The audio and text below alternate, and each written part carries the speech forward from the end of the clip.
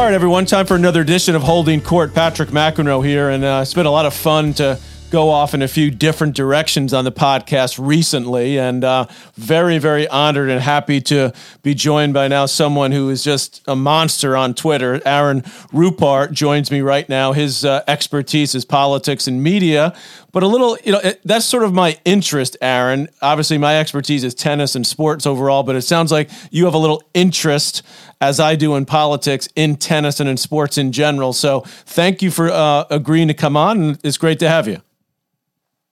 Yeah, it's my pleasure to chat with you. I actually played tennis when I was in high school. I was the captain of the high school team in Forest Lake, Minnesota, which is where I grew up. And so it was really on Sunday morning as I was watching the Sunday news shows, which I usually do, and tweet out video clips of the highlights. I was catching the very end of Rafa's win, and what an amazing champion he is. And, it makes me feel really good as a 38-year-old to see Nadal, who's 35, and Federer is obviously out, but he's even older. I mean, I still feel like these guys are part of my generation. And so that's always really cool to see those guys winning. And he's just a phenomenal champion anyway. So it was really cool to, stay up late a few of the nights and catch some of the Australian Open recently. Yeah, the Australian Open was amazing. And just as you get a lot of flack on Twitter from particularly those on the right of the political spectrum, I got a tremendous amount of flack from tennis fans and Nadal fans because, Aaron, I said, you probably weren't up at this point, but it was early in the third set. Nadal was down 2-0, was down 2-3, love 40 on his serve. And at one point I said, well, this is all but over. And I actually believed it was all but over, watching what I was seeing in front of me.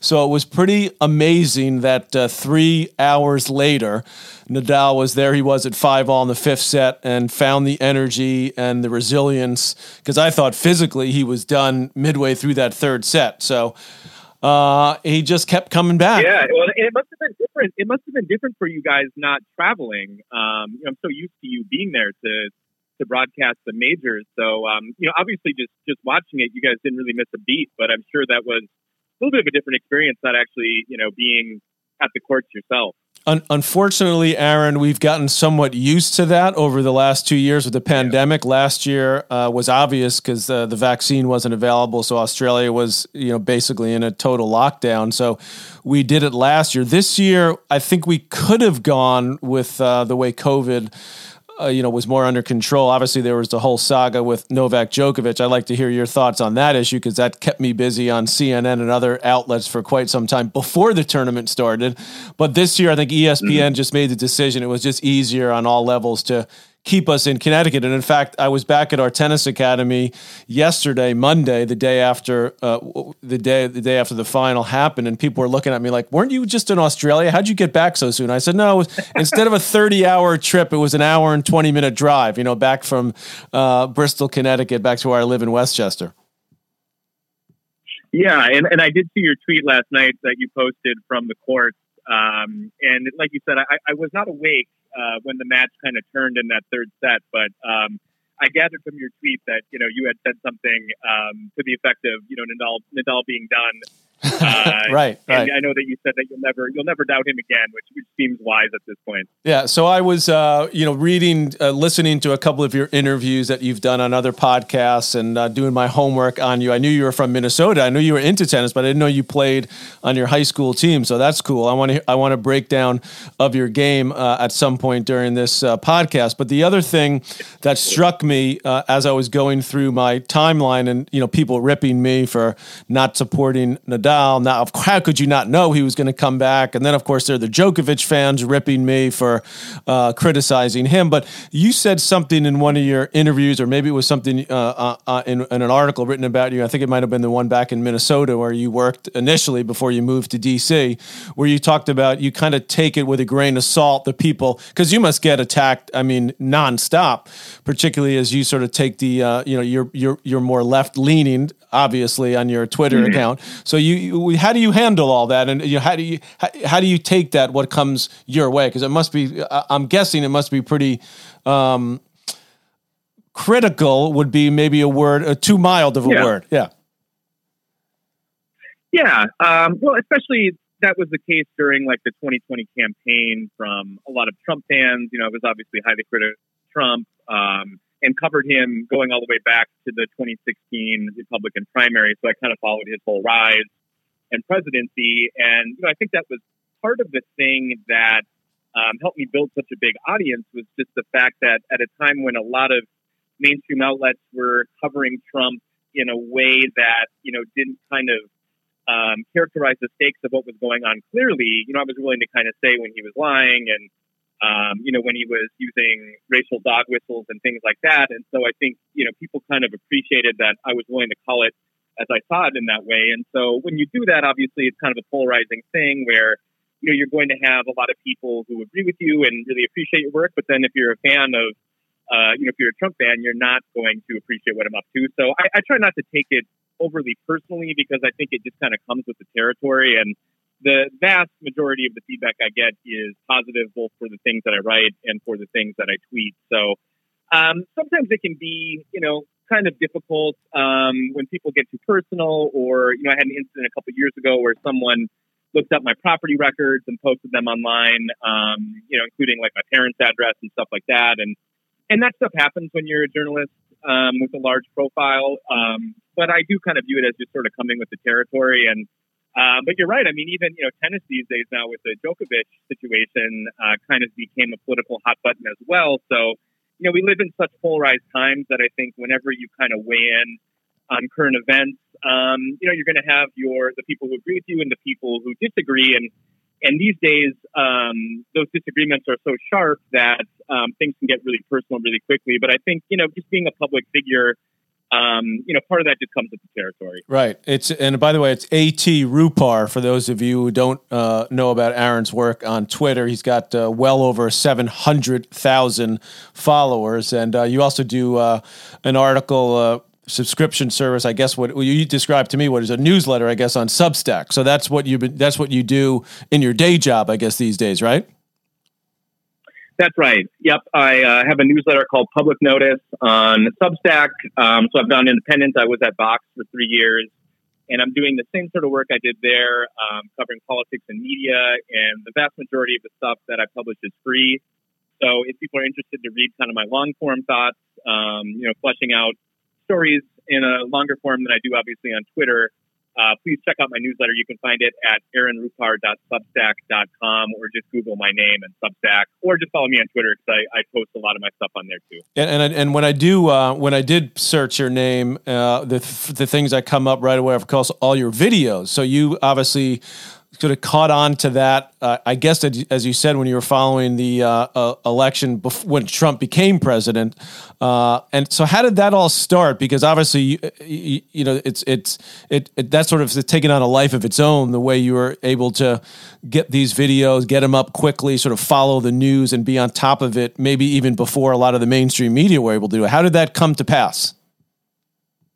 Yeah, it's really kind of a funny story, because I really stumbled into that. I had been working for about 2 years as a political reporter based out of D.C., just covering politics, writing articles, things like that. And we had a training at work on this software called Snapstream, which has become very popular.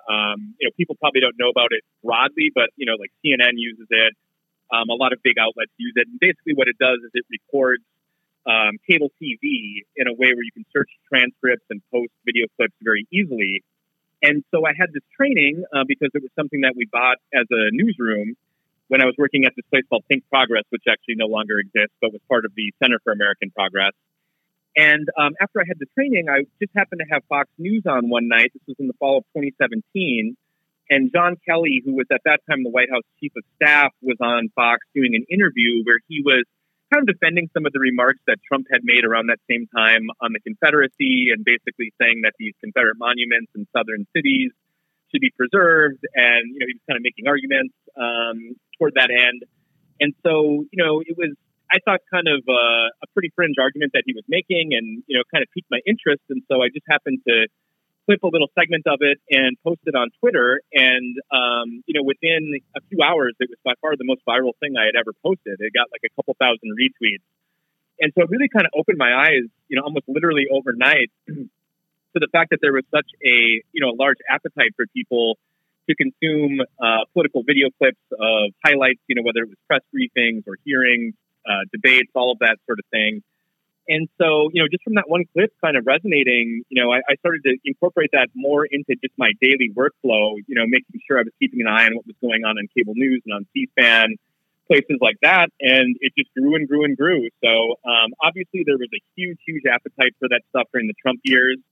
Now that we're in a little bit more of a normal political environment, where every speech that the president does, there aren't all of these, they're more normal, I guess is how I would put it. They're, traditional political speeches. It doesn't resonate, quite in the same way that it did during the Trump years, which is probably in most respects a blessing. But I really kind of just fell into it, and it really helped make my career because it helped me develop the audience that I have, and that made it possible for me to go solo. Well, you're obviously doing amazing. So well done on that. Let me ask you about sort of one of the more recent issues that's out there, which is this whole Spotify deal with Joe Rogan. But the connection that it has to something you've already said on this podcast, which is sort of being you as an independent, being ahead of the curve when it came to getting stuff out quickly. But then this other argument that I hear Joe Rogan and others making, which is, listen, I'm just out here doing my own thing. I'm doing my own podcast. I'm letting, different people come on and voice their opinions. So the way this is transpired over the last week, what's your take on the whole Spotify, the podcast situation and how that relates, if it does at all, to the mainstream media and what they put out? Yeah, and people who do follow me on Twitter maybe noticed over the weekend I canceled my Spotify, which actually was a very tough choice for me because I've been a very heavy user of Spotify, and I really think that it's a great product. But the problem with the Joe Rogan thing is not just the fact that he's on Spotify. I mean, if his podcast was on Spotify and they weren't promoting it, that would be one thing. But the problem is that Spotify has invested $100 million to basically be Rogan's publisher because his podcast is exclusively available on Spotify. You can't find it elsewhere. And, in this context that we're in now with this pandemic where, people being misinformed about public health not only puts themselves in danger, but puts other people in danger directly, and then also creates conditions where the virus can keep mutating, which, encourages the rise of additional variants and kind of prolongs the pandemic. It's not like, expressing misinformation about some other topic that doesn't have those consequences for other people. And so to me, that's why this is especially concerning. When I posted my tweet announcing that I had canceled my Spotify, I had a lot of people replying with, well, if you use Apple Music or Apple Podcasts, they have Steve Bannon on there and he's just as bad. And, that is true. But the difference, again, is that Apple is not doing business with Steve Bannon. They're not promoting him. They're not investing in him. And so to me, that's where the situation with Spotify kind of crosses a line. Certainly we live in a country that has free speech protections. And so, if Joe Rogan wants to have his podcast with COVID misinformation and quack doctors on there, he's certainly free to do that. But, we as consumers are also free to make choices with our money as well. And so, again, I really think that Spotify is a good product, but, I think they made this investment in Rogan probably at a time where they weren't foreseeing that, he would become such a hot button with COVID. But that's the environment that we live in now. And if you look at the guests that he's had recently, I mean, it's COVID quack after COVID quack on there. And that stuff really does have consequences that kind of go beyond, just misinforming people because it has dangers directly for others and indirectly in this pandemic context that we're in. So to me, I think that, it's just up to people to make their own choices on this. Spotify's stock obviously had a huge fall last week as, Neil Young announced that he was pulling his music from there and Joni Mitchell, but it seems like it's kind of bounced back now. And Rogan, yesterday released a video where he basically pledged that he's going to try and do a little bit better and do more research. I kind of have my doubts about that. But it's just one of those situations where we as consumers, we don't have a ton of power, but one aspect where we do have power is just with our purchasing decisions. And so I thought, it's important in this case to kind of put my money where my mouth is and explore other options. Interesting, because I'll tell you, the one good thing that came out of it for me, Aaron, as I was sitting up there in Bristol, Connecticut, the home of ESPN, trying to sleep at the weirdest hour since we were on, in the middle of the night, particularly those last 4 days of the tournament covering the matches. It forced me, or it encouraged me to go back and I watched these great old videos of Joni Mitchell and Neil Young. In fact, I tweeted one of Neil Young's songs one of his performances from YouTube, which was the first time, or one of the first times he ever performed Heart of Gold live. And he was great. He introduced it saying this is a new song, and maybe you guys want, because artists always, they get a little nervous when they're doing new songs because the fans don't know them, so they don't respond in the same way. So I was pretty cool to see that. But when it comes to that misinformation, and it's been a who's who on Joe Rogan's show, as you noted recently, when it comes to the pandemic, why do so many people believe it? I mean, I have a lot of friends that are highly educated people that 100% believe that, go down the list of things. It was created by, the Chinese. Fauci's being paid off by the pharmaceutical companies. Around and around we go. And they 100% believe that. How? And you've covered this because you covered, obviously, Trump for so long. Why is that? Yeah, I mean, I think the appeal of conspiracy theories in part is the sense that you have access to kind of secret information that makes you somewhat smarter than other people, where you kind of have this secret access into what's really going on and everybody else is fooled. And so it kind of makes you feel good. And, I think with a pandemic like this, there's also the aspect where if you are young and relatively healthy, I think, it'd be easier to kind of buy into the idea that this is a hoax or that it's being overhyped because you wouldn't feel personally at risk, or, if you did get COVID, you probably would end up being just fine. I mean, I don't know if you saw the story just yesterday where there was this police officer in Washington State, and maybe you remember this because it was kind of a news story last October. He quit his job over a vaccine mandate in Washington State, and when he logged off on his last shift over the police intercom, or the radio system, he told the governor to kiss his ass. Right. He was, he was featured on the Laura Ingraham show and others on Fox, right? Yes. And so Fox kind of turned him into, this hero of the moment. And then, tragically, he passed away last Friday. And of course, they haven't updated their viewers about the fact that, this guy who they had featured across multiple shows just a few months ago has passed away. But, it's easy to kind of say that stuff like he did, when you're not anticipating getting sick. And so, sometimes it kind of takes that, as is the case with a lot of conservative thinking. I mean, it kind of seems reasonable in the abstract. And then when you are personally affected by something, it can kind of change the way that you look at things. And I think some of that is going on with COVID very broadly. But, I think just the appeal of some of this misinformation, again, is just that sense that, that something that other people don't, or everybody else is kind of a sheep and you're a free thinker. And so, I think that's kind of the appeal of conspiracy theories very broadly. And, in that respect, I think it kind of makes for compelling radio or a compelling podcast. And, there is the fact that Rogan, I mean, he has millions and millions of listeners. I mean, I think it was like each episode he puts up on Spotify gets like 2 million. Huge. 2 million listens, or you can watch it. It's a video podcast. But, so there's a very, very broad appeal to this stuff. And, again, it's one thing to be kind of a contrarian when you're talking about, UFC, or even when you're talking about kind of politics, but once it gets into the realm of public health, because it does have these consequences for other people, I think it's kind of a different ball game. And so, it's one thing to believe in conspiracy theories about like 9/11, the whole, and that's bad too. But this idea that jet fuel can't melt steel beams, that sort of thing, that makes you kind of sound like a crazy person, but it doesn't necessarily affect others.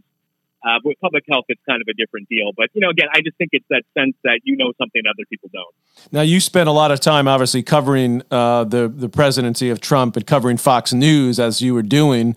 And do you think that the hosts, the primetime hosts that, obviously have huge audiences, do you think they honestly, because it's hard for me, like, when I try to look at both sides, right? I mean, I lean left too. I'm a Democrat, and that's just, whatever. But I mean, I try to listen and I try to figure out, okay, do they honestly believe this stuff? Now, you follow this way more closely than I do.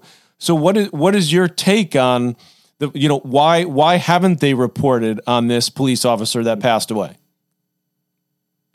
Well, I think, there's evidence very recently that I wrote about for my newsletter that these hosts don't believe this stuff. And the specific example was the text messages that some of them sent to Mark Meadows, who at the time was the White House chief of staff, on January 6th and the days after, where they were texting Mark Meadows. This was both Hannity and Hannity for sure was involved, and Laura Ingram's texts were involved too, but Hannity was the one where it was very clear that he was texting Mark Meadows and saying, hey, Trump has to get out there and tell these people to stop. This is a disaster. People are going to die.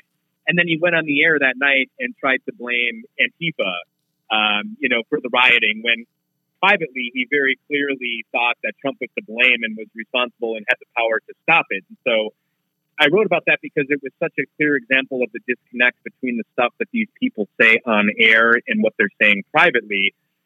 So that, that's an example that's a little bit different than the COVID stuff. But, I do think that if Fox News was a responsible news organization, this guy, his name is LeMay, the cop who died, who was a former Washington State trooper.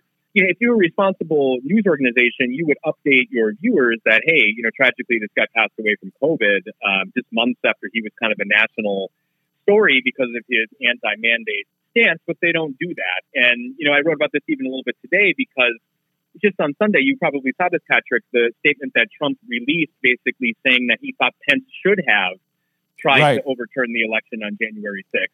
And, that's a major story where it's this guy who was the presumptive 2024 frontrunner, the former president, basically coming out and endorsing overthrowing a free and fair election. And Fox completely ignored that yesterday. They didn't bring it up a single time. So, I think the correct way to think about Fox News is as a propaganda outlet and not a news outlet. And again, that story with the text messages that have come out because of the investigation that the January 6th committee is doing, I think is maybe the clearest evidence that we have of how these people say things on air that they clearly don't buy into privately. It's amazing that that people can do that. I just find that amazing that they could go on and I guess do it for their career or whatever the reason is. Just mind-boggling to me. Is Trump going to run again? I think it's very, very likely that he will. I tweeted today, he sends out these kind of insane fundraising emails that are almost unintentionally hilarious because he kind of addresses people as like, friend, I see that you haven't donated today. Like, I get those too. No, I'm on that list too. I get them all the time. Yeah. Classic. And those are the types of things. Those are the types of things that he would not be able to do if he officially announced. He has more freedom to fundraise in kind of a shameless manner when he's not an official candidate. And so I think that's the reason that he hasn't officially announced at this point. But it seems, when you watch his speeches or watch his interviews these days, and when he's asked, he basically all but confirms that he's going to run again. And that's kind of a scary thing because I think, if the election was to happen tomorrow between Biden and Trump, Trump would have a very good chance of winning. And, obviously things haven't gone totally according to Biden's plan over the last year with COVID being resurgent again and some of, the inflation pressures that a lot of consumers are feeling, that kind of, that in a normal political context, those are very damaging things for an incumbent. And so, I think he'll have a pretty good shot of winning, which again is scary when you consider like the statement that I mentioned earlier that he released on Sunday, where, he's pretty clearly going to run basically in opposition to democracy. And so that puts us kind of on the precipice of being, one election away from kind of a dramatic reordering of the way that our society works, which I think, for most people, we value having free and fair elections and being able to have, elected officials that we choose, that don't choose their voters, so to speak. And so, I think it's pretty likely, barring some sort of health situation. I certainly don't see any other Republican that would beat him in the primary. And so I'm anticipating that he will, in fact, run again, in 2024. CNN will probably be happy. And I'm a CNN contributor now because I covered that Novak Djokovic story. And I'm now on sort of a semi-regular basis. So, but, the other part of it, to me, it's like it's good. The reason I say CNN will be happy because it's good for ratings. People like to watch, people pay attention. I remember when Trump lost and I said to myself, finally I can take a break from watching the news because I'd watch the news, every night. I'd be like, oh my God, what's he going to say now? Can you believe this? And I'd flick over to Fox and say, okay, what are they saying about it? And I would go to MSNBC. Yeah. I'm a little bit of a political junkie in that way. So it's a bit scary. Okay. So I got to ask you this because I'm getting up to the time that I promised you. Tell me about your tennis game. What's your game? I mean, forget politics. Let's get to the important things. Sure. Well, I'm a right-handed player, and I was always kind of a big forehand, more of a baseline kind of grinder. Never really had the serve volley game, No, that's all right. Nobody has that now. Nobody serves in volleys. No, that's true. And that, because in Minnesota, as you're probably aware on some level, I mean, it's not exactly a tennis hotbed, because you can't play outside for 8 months of the year. Well, there are some of the best indoor tennis facilities in the world in Minneapolis. And I actually played when I was at Stanford. I played at Stanford, and there used to be a big tournament. It was called, I think it was in the winter. It was a big national tournament indoor. I think it was the national indoors, and I think it might even still be there. But amazing facilities there. So that's no excuse, Aaron. Don't give me. Yeah, and they actually. Yeah.